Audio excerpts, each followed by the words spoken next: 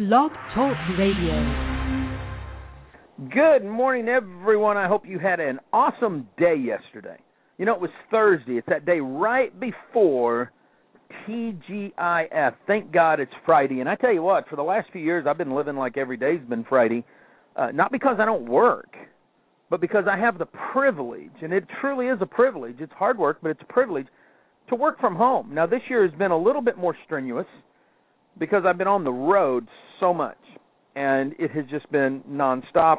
At the end of the month, I go back on the road. We'll be going to North Carolina for 3 or 4 days, then coming back home and heading to New Orleans for the Plexus International Convention, where I will be speaking 3 different times this year. It's exciting to watch what that little company has done.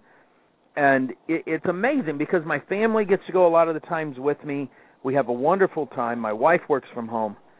And as I was reading Joel's book, Love Works, 7 Timeless Principles for Effective Leaders, I got to thinking, how does this apply in my life? Because I'm a work-at-home dad.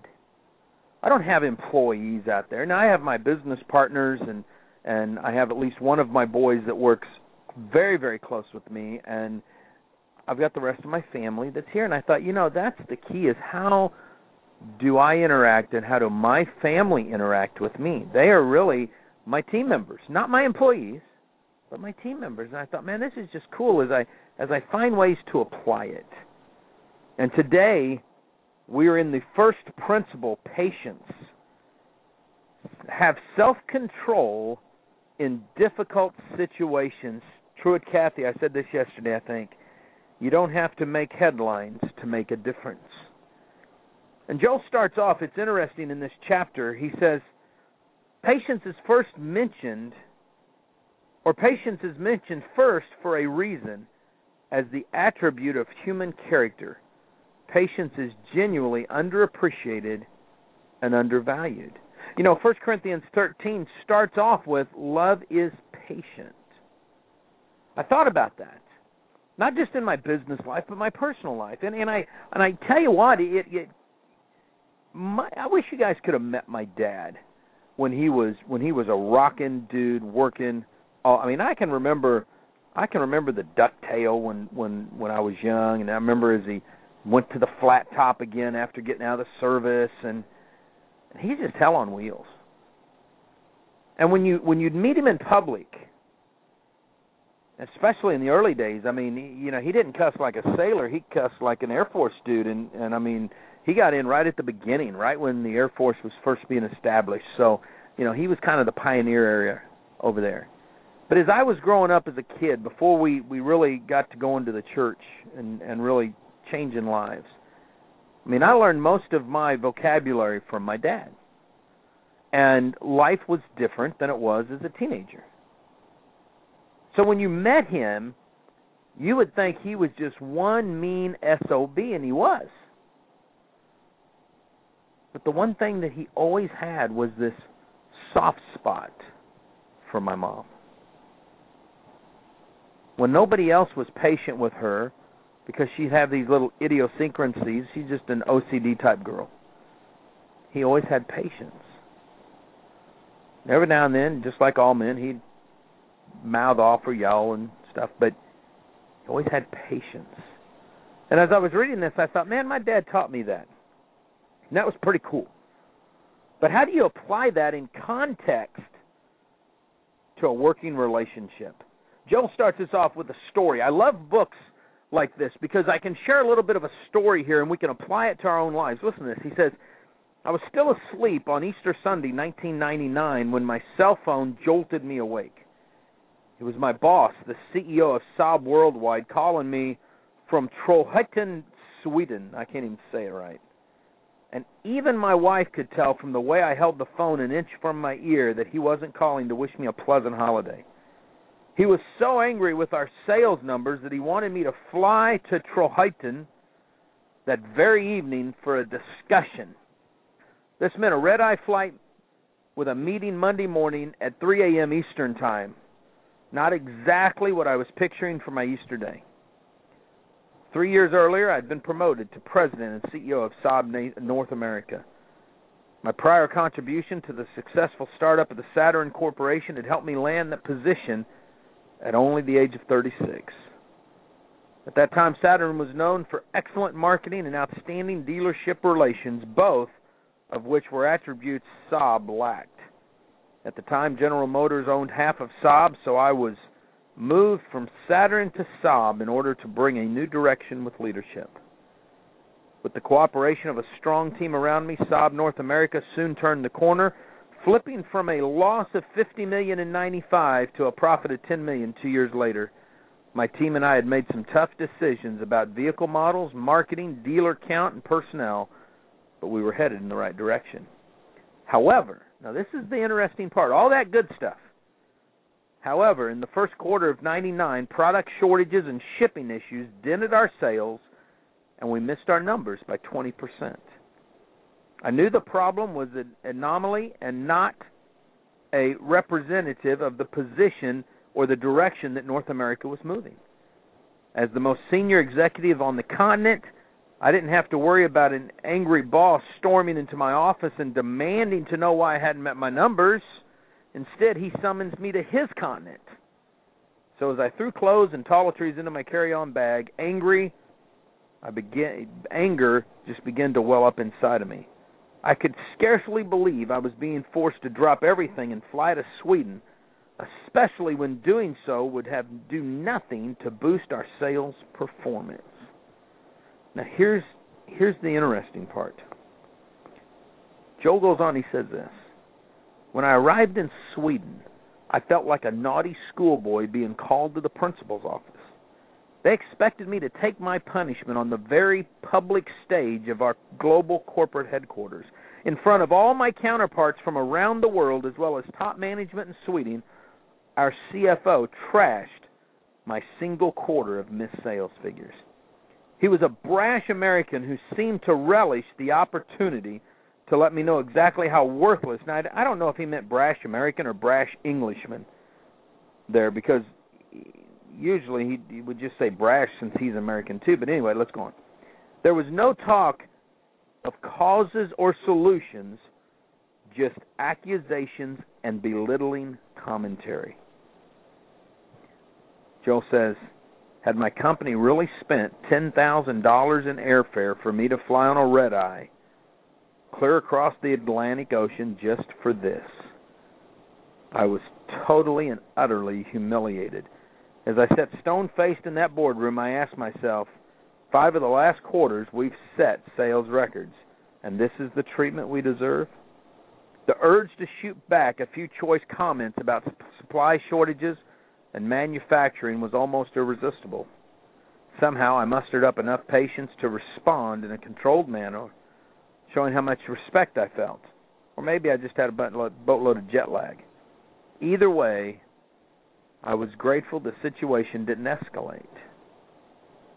Yet, there is one unforgettable aspect of that experience that changed my leadership style for good.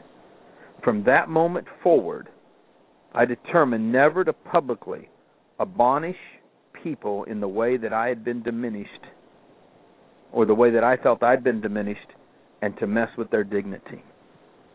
I mentioned my dad early on for a specific purpose. My dad always gave my mom that patience, always gave my mom plenty of leeway. He wasn't that way with my little brother and I. Matter of fact, my friends were really scared of him. It was humorous, but I can remember many a times as a youngster, and I think part of this was the era, but part of it was just my dad. This is the way his dad was, and his dad before him, and this is the way he was. If we did something, then we would get taken down right in public. And I can remember several times when we were doing things we shouldn't have been doing, so don't get me wrong here, that he would raise his voice in public at us, spank our butts in public. I remember once he took his belt off in church and just whipped our butts. It was embarrassing. Now, here's what it did do. My pain tolerance is through the freaking roof, because the last thing I was going to do is cry in public. But I knew how Joel felt. And it was because of the way my dad disciplined me. And like I said, I was doing things I needed my butt busted for. But what I learned is that I never wanted to embarrass my kids in public. I also knew, because I had felt that humiliation, that I've never once called down my employees or my team members publicly. Joel didn't learn this until he was adult, 36 years old. I learned that it didn't work at a very, very young age. See, patience is something that you have to work through. Don't get me wrong, there are times in work situations where calling down an individual or a team with respect in public holds them accountable. But what you have to make sure that you're doing is building what I call and what Joel calls an emotional bank account. I learned it from John Maxwell. I'm not sure where, Joel, you learned it from. But see, I learned early on I need to be adding to people's emotional banks so that down the road when I do need to discipline, I can discipline out of love. Joel writes this: when you lead with patience, you're able to lead without sacrificing performance or accountability. See, my drill instructors used to do that. They would call us down when we did something wrong. But they called us down together. So we were all on the same level. And then they would raise us back up together. They would push us through the envelope. Joel writes it this way: whenever possible, reprimand should be given in private, and it should be given in a way that maintains a person's dignity. When we admonish our employees in private and in a patient, respectful manner, we go a long ways towards ensuring our employees remain motivated and continue to grow. See, as business leaders, we can never forget the necessity of calling somebody on the carpet and holding them accountable. But when you lead with love, you do it in a way that's respectful. It doesn't mean that you're soft. You don't let people get away with crap. But you use patience and you use respect. In other words, you do it with the golden rule in mind. You treat people the way you want to be treated. See, if we want our goal to be larger numbers, larger volumes, more recruiting, whatever the case may be, then you have to build loyalty. You've got to make sure it's a place that people want to work. So you train your people right. Praise publicly, reprimand privately. And even if you have to reprimand in front of other peers, it still needs to be in a private setting, not out where your customers and everybody else is going to see it. And here's another thing. Part of being patient means that you're praising people along the way. But you don't do it in cliches.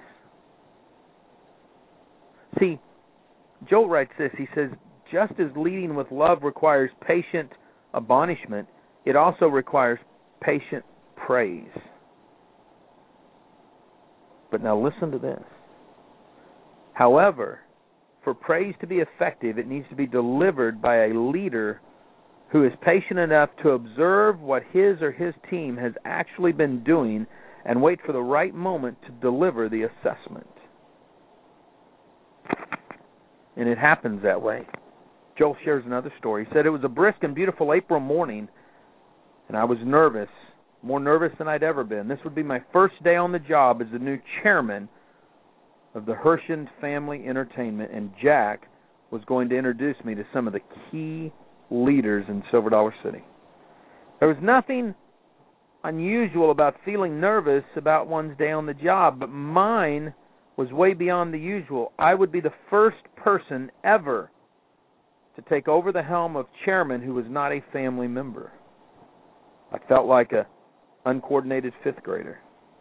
Replacing Jack was a business was the business equivalent to leading the UCLA basketball team the year after John Wooten had retired as the most successful college basketball coach in history.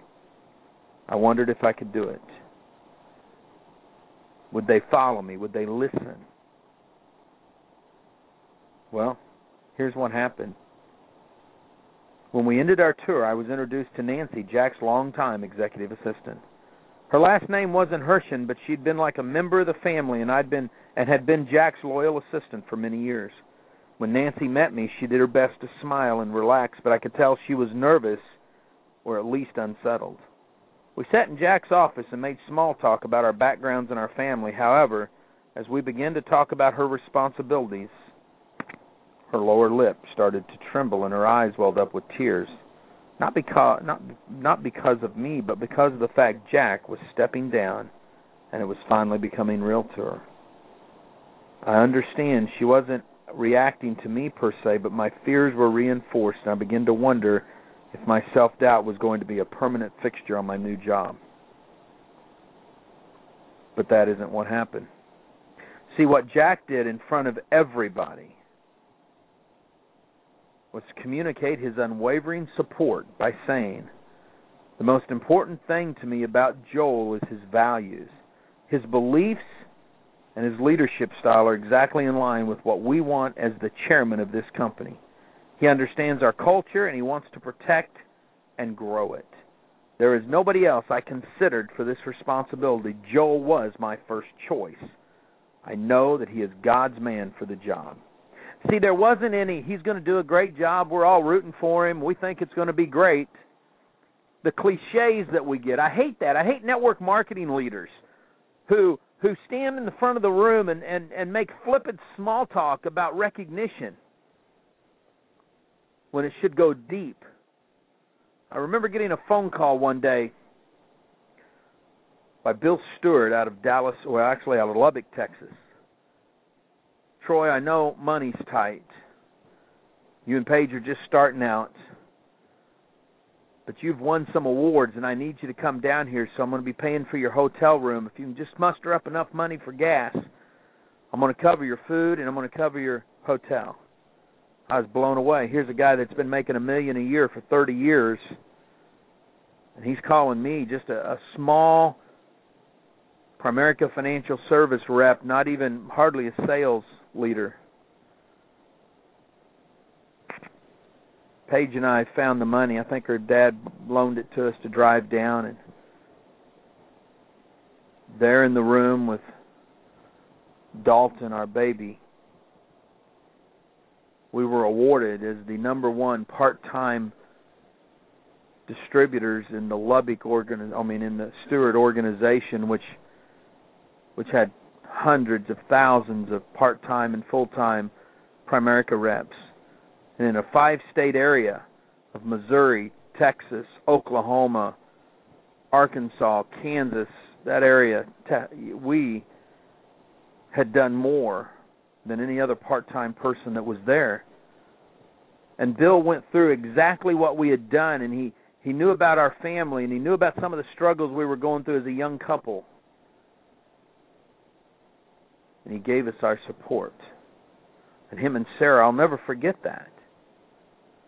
See, that's the kind of leader that has patience.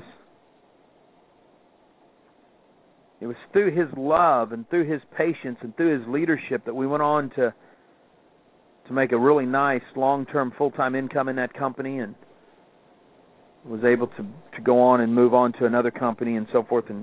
But it was that early confidence that he gave and that early love that he gave in recognition and praising. And that's what you have to do. You should be praising people at every level. You should be leading with love. See, that's the name of the game. And that's what we have to do if we're going to take our business, if we're going to take our lives to that next level. See, all of a sudden, Joel's confidence shot through the roof because Jack said publicly, and it was the first time he'd even said it to him, I know Joel is the right guy. He's got what it takes. He's going to bring a lot of ideas to the table. I'm excited to see what he's got for us. See, to be a truly effective praise, it needs to be legitimate and it needs to be pointed. It needs to come at the right time. Sometimes you're going to have to admonish people. And here's something that I learned a long time ago. And this is what you need to do. And you can write this down. This isn't in Joel's book. This is when you've got to call somebody on the carpet, I call it a sandwich approach. And it's, you start with something sweet. And I'm going to use a word picture here so that you understand. It's kind of like putting peanut butter on a piece of bread. And you got the bread and you put peanut butter on there. That's got some sweet. It's going to be good. It's going to be a little salty, but you love it, you know. You put that peanut butter on there. Then you're going to have to get a little sour. Okay? And when you get a little sour, it's kind of like a dill pickle that you're going to put on that peanut butter sandwich. And that's where you got to call them down a little bit, and you got to get critical, and you got to hold them accountable, and you got to tell them what you got to do. But then on that other part of that bread, you're going to spread some more peanut butter. You're going to put some jelly on it, maybe if you're like me. And you're going to finish that conversation praising them again with specific praise, recognizing them for how good and what they do. That's the way you've got to do it. Joel had a situation after he took over as CEO of the company where one of the parks was just failing bad. He knew it wasn't a long-term deal. He just knew that they had a young team in place. But what had happened was, instead of that young team facing the fact they had issues, they had become overwhelmed and they were just trying to cover up, and so they dropped what they expected their outcome to be, to try to cover it and make it not look so bad. Jack sat him down on the table. And he said, look, we got an issue here. And here's how we're going to take it. We're going to roll through this. You guys aren't ever going to try to cover up again. You're going to do what needs to be done. You're going to stay on top of it. You're going to sacrifice what needs to be sacrificed, but you're not going to cover up. You guys are better leaders than that. I know for a fact that you guys can pull this off and you can make this park not only profitable, but one of the biggest and the best, and bring in the right numbers all the time, not sacrificing our employees or the experience of our customers. He did it with respect. He did it with love. And a year later, when he was sitting down with the top general manager of the park, he said it was amazing, because he said, I looked over and the man sat there for a minute and he said, we remember our talk. He goes, afterwards the team said, you know, that's the most stern we've ever seen Joel talk to us. And a year later, the numbers were where they needed to be. The management team had grown. Things had gone good. See, when you lead with love, it's amazing.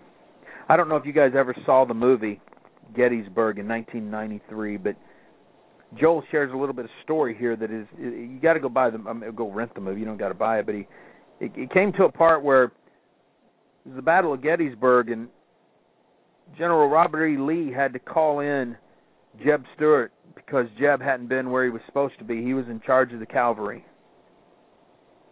He said, General Stuart, your mission was to free this army from the enemy's cavalry and to report any movement by the enemy's main body. That mission was not fulfilled. You left here with no word of your movement or the movement of the enemy for several days. Meanwhile, we were engaged here, drawn into battle without adequate knowledge of the enemy's strength or position, without knowledge of the ground. Sir, it was only by God's grace that we did not meet disaster here. Lee continued with passion and conviction, but without malice.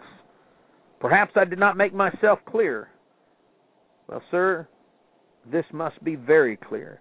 You, sir, with your cavalry are the eyes of this army, and without your cavalry, we are made blind. And that has already happened once, and it must never happen again. So far, Lee was in his rights as a leader. But what happened next shows the sort of long-term leadership vision that Robert E. Lee had. As Stewart began to offer a resignation of his post, Lee cut him off. There's no time for that. There is just no time. Then Lee walked over and put his arm on Stewart's shoulders. There's another fight coming tomorrow, and we need you. You must take what I have told you, learn from it, and as a man does, do it. There has been a mistake. It will not happen again. I know your quality. You are one of the finest cavalry officers I've ever known. Your service to this army here has been invaluable. Now let us speak no more of this. The matter is concluded. Good night, General. See, if you're doing it right, you can call your people down. You can do it respectfully. They will listen to what you have to say, and they will go out there and they will fight for you harder than they ever had before. I watched Art Williams do this over and over. As we leave here this morning, as you go into the weekend, here are the things I want you to remember. You admonish in private whenever possible.